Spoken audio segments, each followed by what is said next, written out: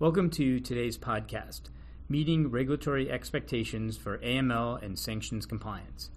Recent laundromats confirm that criminals can still exploit money laundering and sanctions evasion mechanisms to move funds undetected. Financial firms face many challenges in trying to stem these flows, from ensuring a robust onboarding process, putting systems in place for ongoing reviews, and adopting tools for transaction monitoring. The convergence of AML, KYC, and sanctions also requires that firms take a holistic view of illicit finance. Regulators remain highly focused on enforcement in these areas, with heavy civil as well as criminal penalties for failure to comply. The stakes are high for companies to take a proactive approach to reduce their risk and prevent compliance breakdowns. In this podcast, Rain founder David Lawrence interviews Beth Davey, a partner in the Financial Services and Financial Services Litigation and Investigations Groups and co-head of the Economic Sanctions and Financial Crime Group at Sullivan & Cromwell.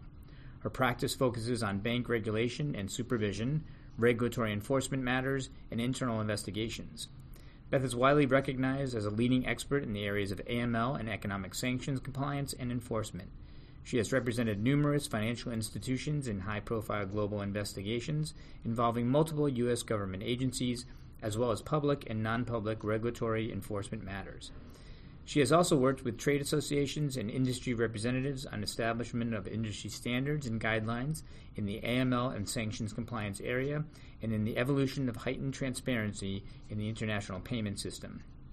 Beth was formerly a senior officer of the Federal Reserve Bank of New York's legal department and bank supervision group involved in regulatory and enforcement matters. And with that, I'll turn it over to Rain's founder, David Lawrence. David? Beth, first of all, it's a great honor and privilege, and thanks for spending some time with us. And by way of context, one of the benefits of having been at Goldman Sachs was to work with you and to gain your counsel on a wide variety of issues related to the AML, KYC, and sanctions space. So it's great to catch up again. I appreciate it. Let me start in terms of, what people I think are most interested in, which is some of the trends that you're now seeing that pose particular challenges and raise particularly important points for firms to keep in mind as they think about their controls, their compliance infrastructure, and what regulators are expecting. And maybe we could just get a quick overview of the current landscape, and then we can drill down on some of the questions. I guess from my perspective, in my practice, I focus a lot on investigations and enforcement matters. And so what we're seeing continuously is a focus on, just really the basics of AML programs, transaction monitoring, KYC programs, looking across the organization and taking a group-wide approach. It's kind of surprising that we're still focused on fundamentals in many cases, but the regulators are pressing very, very hard on U.S. and non-U.S. banks that operate in the U.S. to make sure that particularly transaction monitoring and sanctions compliance are up to the standards that they expect.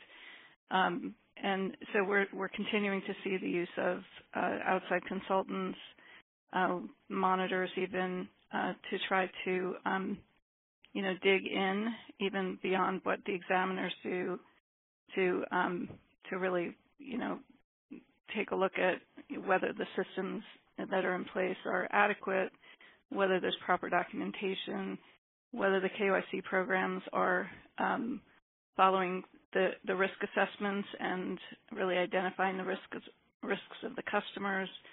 The beneficial ownership rule, of course, is adding a lot of complexity, and also the need for continuous monitoring of customers is one of the key issues. I think that is a huge challenge because, one of the beneficial ownership rules requirements is the fifth pillar, where you have to now monitor your customer continuously. And I think that's one of the the biggest challenges we're seeing, but I think it's also one of the best ways to protect yourself in this environment. So that's a great overview, and let's go into a little bit into the beneficial ownership and the monitoring. So if you look at the history of these regulations, there was always that point of knowing who your customer was at the outset, but not necessarily having to be as diligent in terms of ongoing monitoring. And maybe you could share some perspective in terms of the regulatory expectations of the types of systems that regulators expect to have in place, the types of suspicious activity reports that they now expect to be filed. And obviously it's a big challenge because every individual bank may have just a piece of the puzzle of what a client is doing, and with the other pieces being held by other institutions or possibly, within jurisdictions that are less transparent. But are there certain sort of yardsticks that when you counsel clients that you explain to them that they should be keeping in mind in terms of how they are setting up or potentially enhancing their systems? I think the challenge is to, as you said, how do you kind of keep track of your customer? And the regulators have made it clear that they want you to have an understanding going in of what your customer's expected activity would be, and to have kind of an overall profile of what the characteristics of your customers that can form the basis for an assessment of the risk. And obviously that's going to consider a number of different factors, including the organizational structure of the customer, whether it's a privately held company, whether it has a transparent ownership structure, where it operates, what types of payments you would expect to see. And I think what we've seen in the investigative arena is that we've seen a lot of banks who kind of take in customers, have an initial sense of what they're going to do, but it's very difficult to then, or they don't do as good a job of watching whether the customer is actually doing what they said. Because, what you often see is you do see shell companies that are operating out of different jurisdictions, some of them offshore, some of them high risk, but some of them just, the U.S. or the UK. And they, suddenly have a business or movements of funds that are completely inconsistent with what was said on day one. Or you see scenarios where they're moving money in and out very quickly. And, those are just sort of classic potential money laundering scenarios that you should be picking up on very quickly and through your transaction monitoring systems and your periodic reviews of customers. So I think we see the regulators kind of looking at those types of scenarios and thinking, how could you have missed this? They kind of take that attitude, and so it becomes extremely important to have a very robust periodic review process that is risk-based, obviously, but to constantly be aware of changes in the risk profile of your customer and whether or not they're operating in a way that's consistent with your expectations. So that to me is a very, very important takeaway, and one that some of the enforcement actions have reflected. So I actually want to, maybe I can sum up that for the audience, which is the importance of, we'll call it the intake process of when you're onboarding a client, understanding not only who they are, but what their investment activity is going to be. And investment activity also deals with the flow of funds going in, going out of the account. And obviously, when it deviates from, what has been set up at the beginning, questions have to be asked. There has to be a squaring of the circle or reconciliation of why things are changing. And to fail to do so and to document it and have a plausible explanation or rationale leaves you with a significant exposure in terms of how regulators will look at this if there is a problem.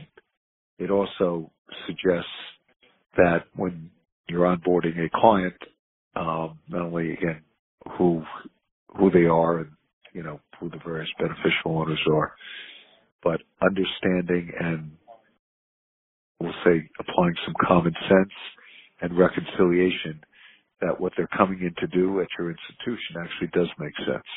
And it is consistent with who they are and their history. And it sounds a little elementary, Beth, but to your point, too often, things happen along the way with the relationship, and all of this is, to the peril of the companies.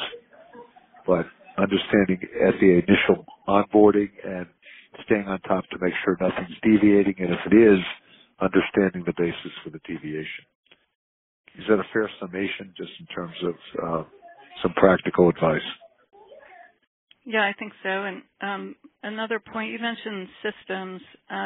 Another issue that has been coming up quite a bit is how can you ensure that if you identify a rogue customer, how do you ensure that they don't come back in to your organization with a new company? And also, how do you identify, this is particularly key for the sort of laundromat situations that we've seen.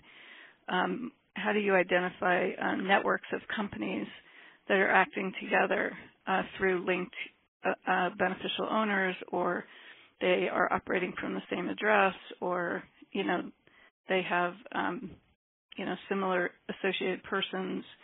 How can your systems kind of identify those situations so that you're seeing the whole picture of the types of companies that are coming in? So that's a great point, and maybe we can go into some of the databases and other things that regulators expect. What I would just emphasize for people that beyond this being a sort of KYC sanctions issue, to the extent that there are hot issue IPOs that banks are involved in sort of running the books or have a role in the books, it is not uncommon to see people opening up accounts and under different names and different entity formations in order to get allocation to IPOs. And obviously there's a whole, history to that. So there's a variety of reasons for understanding who's behind the entities, et cetera. So Beth, as you're counseling and recognizing that you're often brought in, for the investigation and remediation, what advice are you giving people in terms of how best to actually understand relationship mapping, interrelationships, the principles behind the entities, et cetera? The best way to do that is to have a very robust customer database that identifies beneficial owners and affiliated persons and companies, so that operates across your organization. I say that as if it's very easy to accomplish, but it's one of the most challenging things that the banks have to face, is especially larger banks, is having a system that looks across the organization and can identify not just beneficial owners, but even the companies themselves, where they have accounts and where their subsidiaries have accounts, and where their beneficial owners might show up somewhere else. So if you have a system that when you open a new account can kind of flag that you have an account for this same company or this same UBO somewhere else, that's certainly ideal. And some of the enforcement actions on KYC kind of almost assume that banks can have such a system, even going back a number of years. and the OCC in particular has, pushed this quite hard, and the Fed. But it's extremely difficult to accomplish, especially in a global organization where you may not even be able to share information across border about your customer relationships. But I think go ahead. Go ahead. No, you go ahead. I was just going to say that, putting aside data privacy issues around cross-border, there is an operating assumption that regulators have that the ability to mine data is something that companies do very, very well. They do it for marketing purposes, sales purposes, client development, et cetera, et cetera. And so I think there is that assumption that institutions not only can, but they do mine customer and sort of outreach efforts very, very carefully. And there are a number of things that I think the regulators are expecting, and maybe get your perspective on this, which is, to the extent that IP addresses are coming in from showing potential common ownership or relationships, contact people who may be executing on various orders, common mailing addresses, telephone numbers, that type of thing.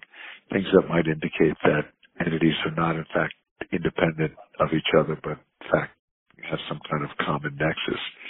And so beyond the research that one might be doing through various commercial databases, whether it's, Dow Jones or it's Bloomberg or people are using RDC or, other types of databases, the expectation is there may be data inside your institution that you need to mine to possibly connect the dots.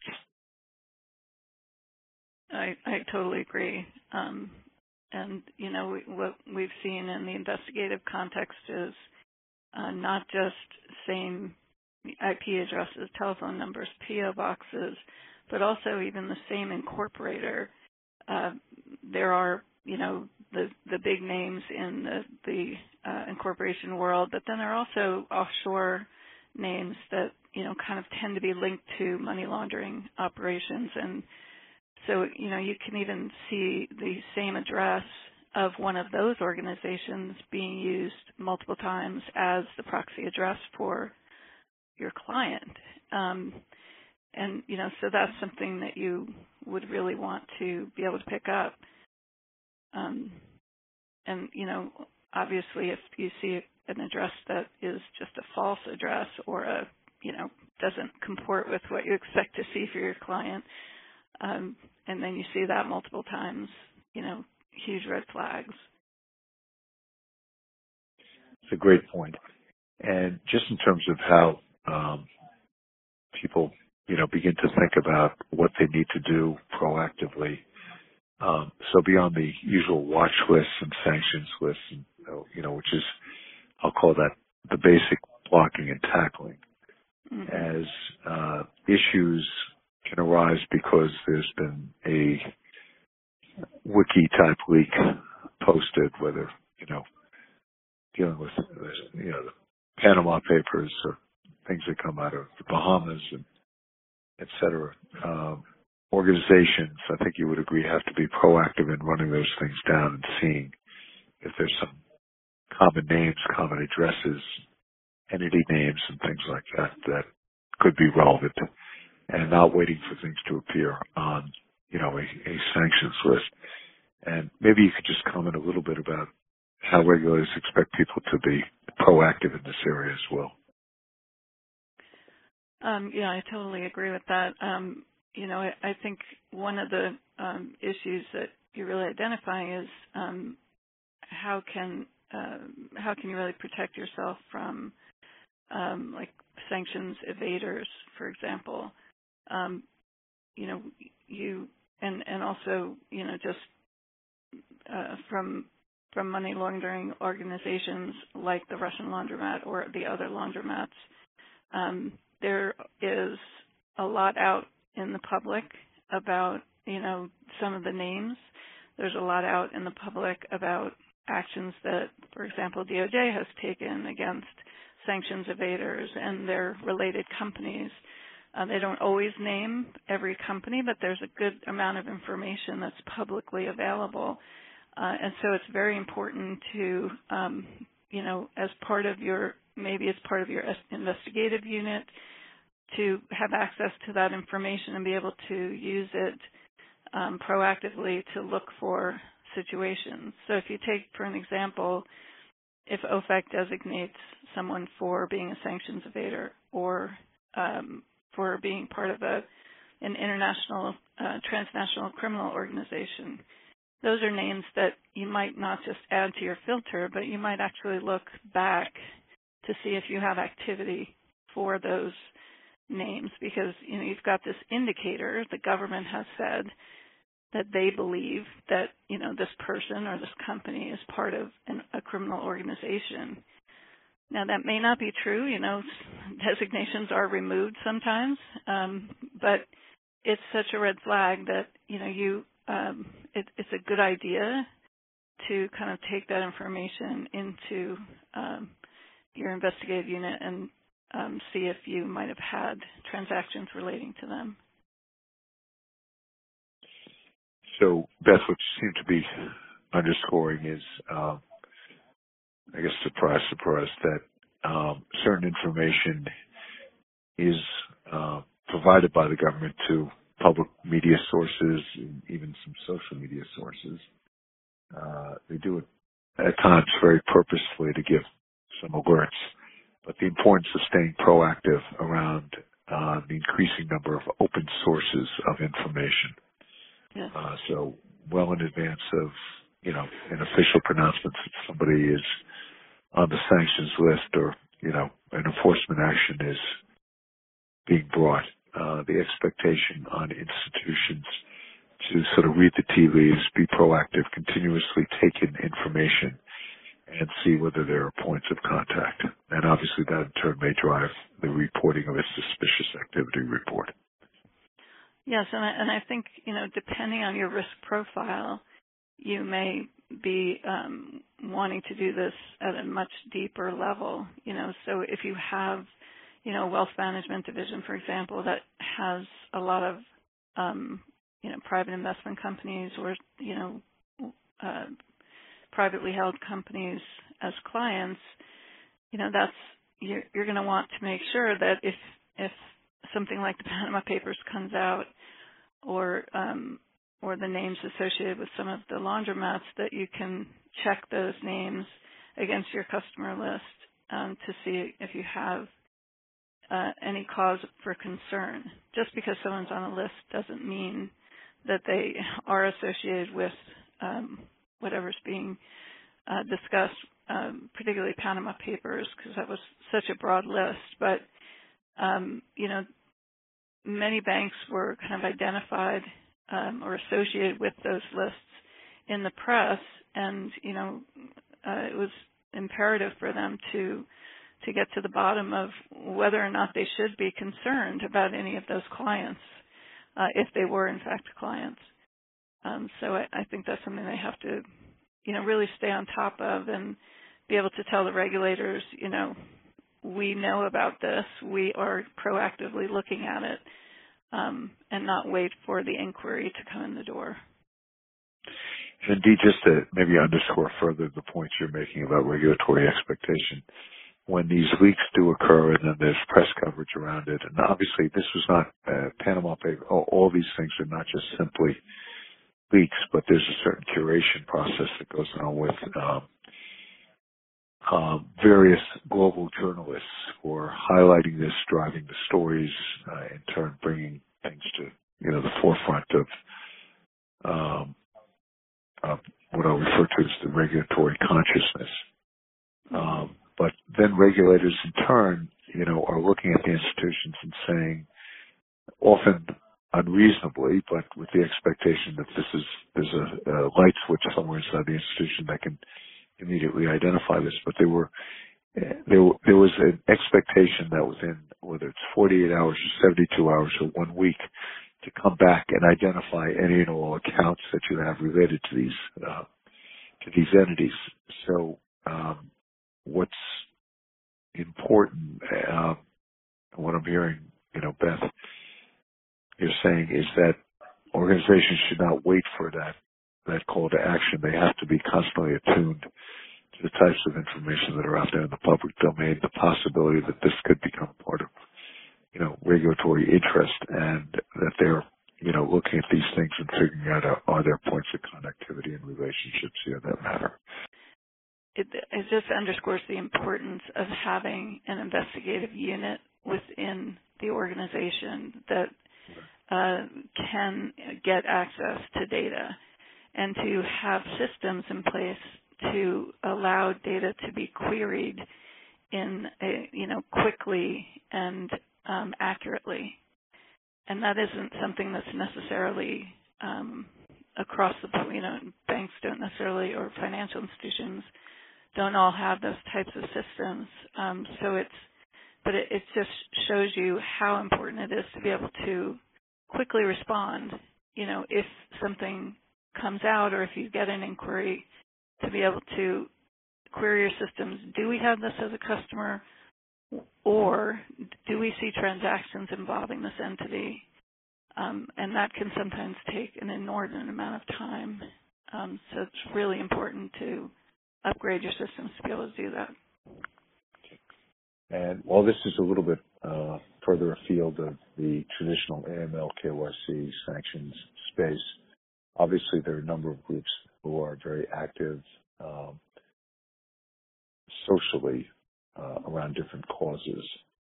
And while this may not be a regulatory exposure, being sensitive to NGOs and other activist groups who are highlighting certain issues and certain business and commercial relationships and transactions, I'm sure, Beth, you would agree that is also part of the equation in the current environment. Yeah, I guess that's right. Yeah. And I say this simply because very often regulators will pay attention after something, becomes important. So, for example, I'll give an example out of the public domain, which the New York Times, I think it was, or maybe it was the Wall Street Journal, but broke a story about illegally mined gold, referencing gold that was mined potentially without appropriate licensing, that was not appropriately sourced, that was violative of environmental rules and certain labor standards and human standards, and in so-called conflict zones, and how some of that may have found its way into iPhone production and the Apple supply chain. And while there's clearly some NGO groups were involved in some of that research, invariably it is attracting regulatory attention. And, to the extent that one thinks laterally and broadly about how issues are raised and when do regulators pay attention. They have their own sources of information, but sometimes they do draw from public sources, whether this is the media or the NGOs or, various protests that are going on around a particular issue. It's important for institutions to keep that in mind, that there are a lot of drivers in the current marketplace, including, various WikiLeaks as well. Beth, can I pivot a little bit, because I'd love to get your perspective because of the importance of beneficial ownership and the fact that accounts are opened with appropriately filed and formed legal entities, but around which there's often a lack of transparency. And it's particularly difficult, and I think we can all express a high degree of empathy for financial institutions and others that, have to get beyond this and behind it. And just sort of wondering first if I could start with, what you're seeing as some of the challenges, because there are various jurisdictions and their various legal entities that are accepted in the commercial world, but from a beneficial ownership and KYC perspective, are often difficult to know who's behind and who's involved, et cetera. And so maybe some perspective on the challenges that your clients are facing in this regard, and then actually would like to take it a step further in terms of what can be done. Sure. I think that when you're talking about a shell company, for example, and how do you identify a shell company and how do you really determine who's behind it, I think that's the challenge is that there are many jurisdictions which will continue to allow for the incorporation of companies or the formation of LLCs or LLPs, et cetera, without identifying the owners. There can be proxy directors, proxy owners, incorporators, and there are clearly lots of different companies or individuals who will put themselves forward to play those roles. So, how you even know whether to ask the question, who is there someone else behind this, is one of the biggest challenges that I see anyway. And there can be multiple levels of those companies. There can be trusts involved, and there's no real clear way to really satisfy yourself that you've gotten to the bottom of one of these situations. And, this is a big issue in sanctions, obviously, with the Russian sanctions and when the various oligarchs were first designated, and some of the attempts to move ownership of some of the assets into other types of companies. Very difficult to parse through. How do you determine whether there's been an adequate transfer? How do you look at a trust for OFAC purposes? How do you, determine who's really controlling it? And so those I see those as some of the biggest challenges, if that's what you were asking. Exactly right. And many of these entities are often formed in jurisdictions that are viewed as Western, whether it's flying under the Queen's flag or incorporated in the state of Delaware, right. Where a number of questionable characters have been able to successfully form their corporations or LLCs. And at least to me, and this is based upon, many conversations with clients and, institutions that are trying to do the right thing. This has been a very, very, I'll use the term, shift in the assumption of risk. That this becomes the bank's risk as opposed to the state or the countries or the, law firms, for that matter, who are involved in forming or registering these entities. And without, I'm not trying to draw you into a, political discussion, but I have a personal view, which is, the time and the ability to get the information that certain regulators care about is at the inception of the formation, when these things are being registered with certain state authorities, paperwork is being filled out, and yet the questions are not being asked, the certifications are not being requested, the research is not being done. And it's interesting, you couldn't possibly get a driver's license under at least legally, under a pseudonym, a LLC, or anything else, and for very, very good reasons. Yet these entities are able to register without there being an appropriate disclosure, affirmations, confirmations, and I'll call it, some basic governmental diligence around these things.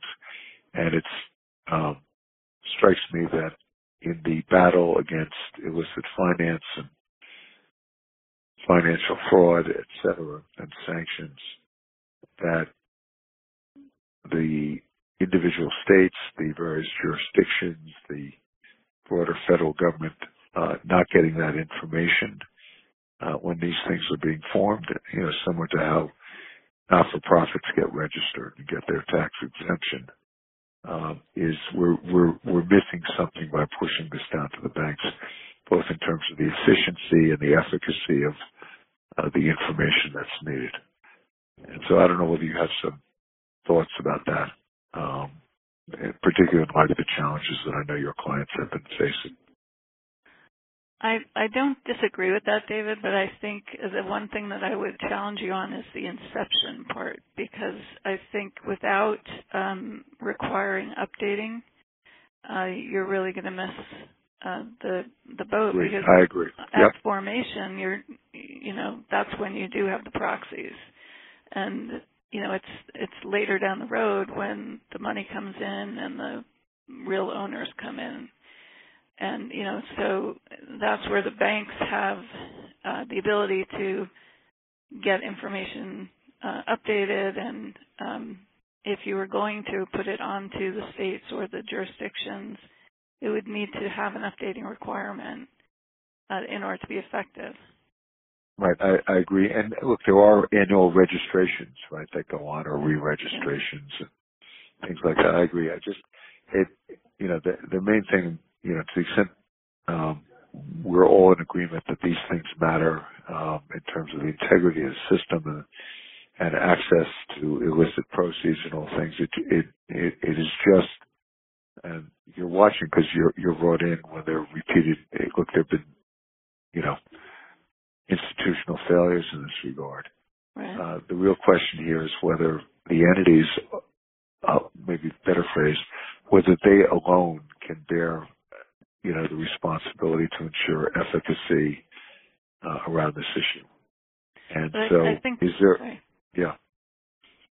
I was just going to say, I think this is where our discussion before comes in, because whatever the banks are being told, whatever the states are being told, there's always the ability to obfuscate by using a front of some sort, and so it's really the monitoring of the activity and even looking to see where the instructions are coming from on the accounts, right, where you can start to see what's really happening with that entity. Right. And there's another operating premise I think the regulators have, which is that the banks are best positioned to know who they're dealing with and to understand the use of the funds. And I would just push back a little bit there, which is that there are various points. First of all, the government always has some information that's risk relevant that the institution does not have, right? And some of that comes from the intelligence gathering, some comes from ongoing enforcement and investigation activity, cooperation, wiretaps, et cetera.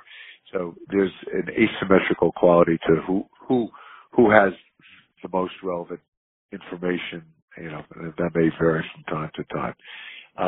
But what the assumption, that regulators have when they bring the enforcement actions or do the examinations is that you, the institution, are the best position. And I'm merely suggesting, I'll be the first to say this comes out of, my experience at Goldman and working closely with you and your firm on a variety of matters, is that the notion that people can be up and running with, companies that have been incorporated, whether it's in Montana or Delaware or, out of the Caymans or whatever, and everything, the T's are crossed, the I's are dotted, and, there are appropriate documents of registration, and yet some of the basic questions have not been filled out that regulators care about, and the basic attestations, at least, the overall process could be, I think, greatly enhanced and addressed by acknowledging that oversight and that there is an opportunity And so that's just I agree. one of the points. Yeah. So Beth, let me maybe in the few minutes we have remaining, what I think would be really very insightful for people is to sort of understand, because you have been called into countless situations, and I know you prefer to go in to the institutions before there's a problem and counsel and, sort of do the, bit of a audit checklist of what's being done and keep firms out of trouble in the first instance, but you are, and your firm, at Sullivan Cromwell are often called in during the hair on fire moments. And maybe you can take people through what's, either on paper that you have or in your head about what institutions actually have to start to do when they do detect that there's been an issue or a problem, or maybe the regulators have advised as much. And again, this is in the area of minimizing the damage, minimizing the harm, and, making sure that there is resiliency in the institution to go forward. Right. Overall, I think that my response would be that the best approach is to, quickly lock things down, quickly, have the right people on the ground to investigate and pull whatever information is necessary to understand whatever the problem is. To have those teams set up ahead of time so that you are flexible and resilient and can act quickly, and to be open and transparent with your regulators at the appropriate time, to be able to go in and say, we have identified the problem, we have gathered the information, evaluated it, we are reporting it as appropriate, and we are taking care of filling the hole. That's, I think overall that would be my response, but if there's specific types of situations that you're focused on, maybe I could give it more. Yeah. So, and having watched Sullivan Cromwell and you in action, but if I can maybe add a little bit. So, number one, making sure people do not panic. To your point about, right, which is easier said than done, but making sure that documents and records are locked down so nothing is lost in the process. Right. Thinking through the reporting constituencies and, in the current environment of global business, there are often a number of regulators that need to be advised, and if anyone is left out, they often don't take kindly to that. Right? And right. And that's on the state and local areas. So to sort of know who the regulatory reporting regime is, and et cetera. I thought your point was very important about sort of almost knowing what to do in advance of the crisis. So whether it's a tabletop exercise or two, but having gone through a drill of what fire drills can look like and whom you need around the table, and sort of, how decisions have to be made. The efforts to protect attorney-client privilege, I know, you guys have been at the vanguard of thinking about that. Not that you necessarily assert the privilege, but, at least to try to maintain that as well as an important aspect. Earlier in the conversation, you highlighted the importance of an investigation unit.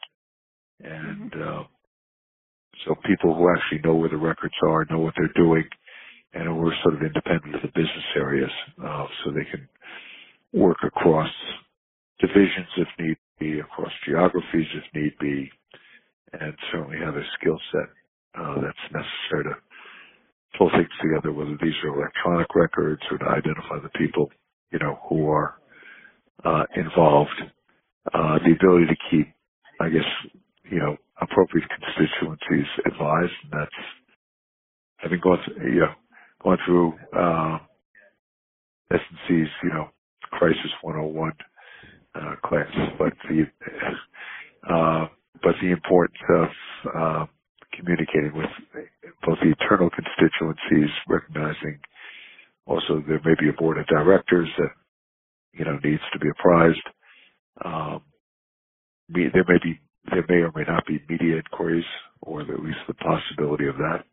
Mm-hmm. There could be public entity, shareholders, when the letter and or the communications, and being very, very smart about what you convey and what you don't convey. And I'm not going to go into the rules of the road of this, but certainly you don't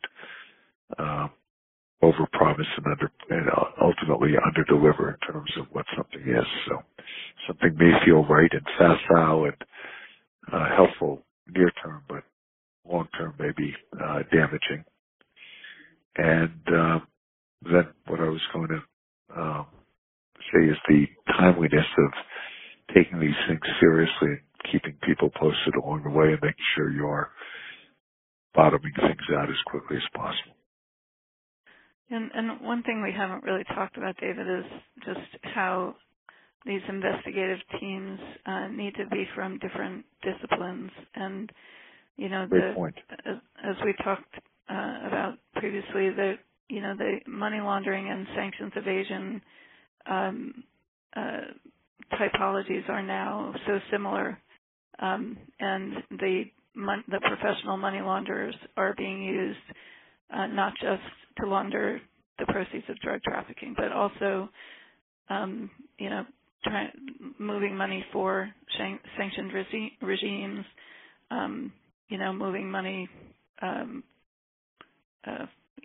in and out of countries with exchange controls, so there's really convergence of the sanctions expertise and the anti-money laundering expertise, and it's very important for institutions to have the cross-fertilization and ability to bring those teams together to really identify where a money laundering investigation may involve sanctions or vice versa. And, we're seeing that convergence in all of our investigations right now. So it's a very interesting time.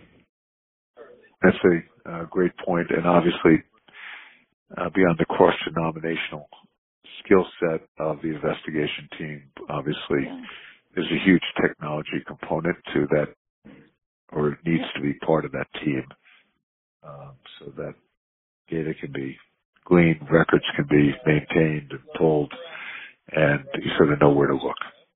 So I think that's a great point. So Beth, if I have 5 minutes more, can I stretch this to see if I can, if you have any thoughts about cryptocurrency and the regulatory views on that and the tie-ins with money laundering and sanctions. And actually, I'll just go back to underscore another point about, the convergence between sanctions and AML, but also the Foreign Corrupt Practices Act and issues around export controls, all right, and the movement of things. It really is one ball of wax, and people have to understand that. So I think that's a great point. But I'll go back. Thoughts about cryptocurrencies and the AML sanctions focus, noting that various regimes that are being sanctioned have talked about creating their own cryptocurrencies to, both support some of their commercial activities, as well as bringing funds into their country. And, various points of time, Venezuela, I talked about a cryptocurrency backed by oil. Iran has had similar, pronouncements. So any thoughts, perspectives on the emerging forms of currency or alternative assets? I think that this area is extremely high risk for all of the things that we are concerned about in the payment space. the traditional payment space. So if you think about all the work that's been done over the last 20 years on transparency in payment systems to try to give institutions and governments the best opportunity they can to identify who is moving the funds, all of that is out the window when it comes to cryptocurrency, at least the way it's kind of initially developed.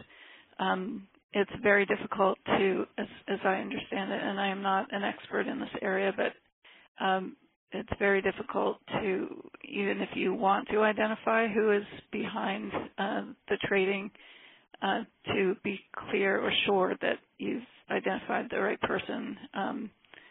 And so it's easy to mask, where the trading is occurring, so you can be operating out of a sanctioned country. It's also easy to use, just as it is with regular payments, fronts to do the trading, and the money moves extremely quickly and 24/7.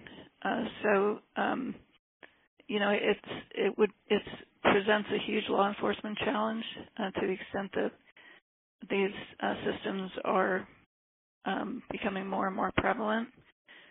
To the extent they really develop beyond our traditional payment systems, all of the controls that are in place, the regulatory regime, the legal protections are not in existence. And so, what I see in my little window on this, which is pretty small, is now that they are becoming more prevalent, the governments are trying to impose the traditional regulatory regimes on them,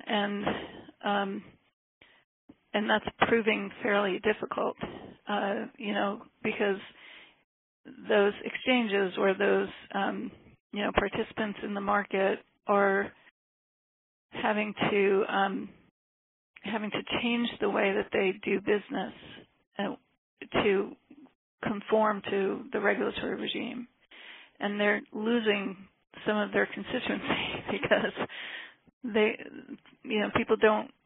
people who use that type of currency, sometimes they don't want to be part of the traditional payment system, so for good or bad reasons.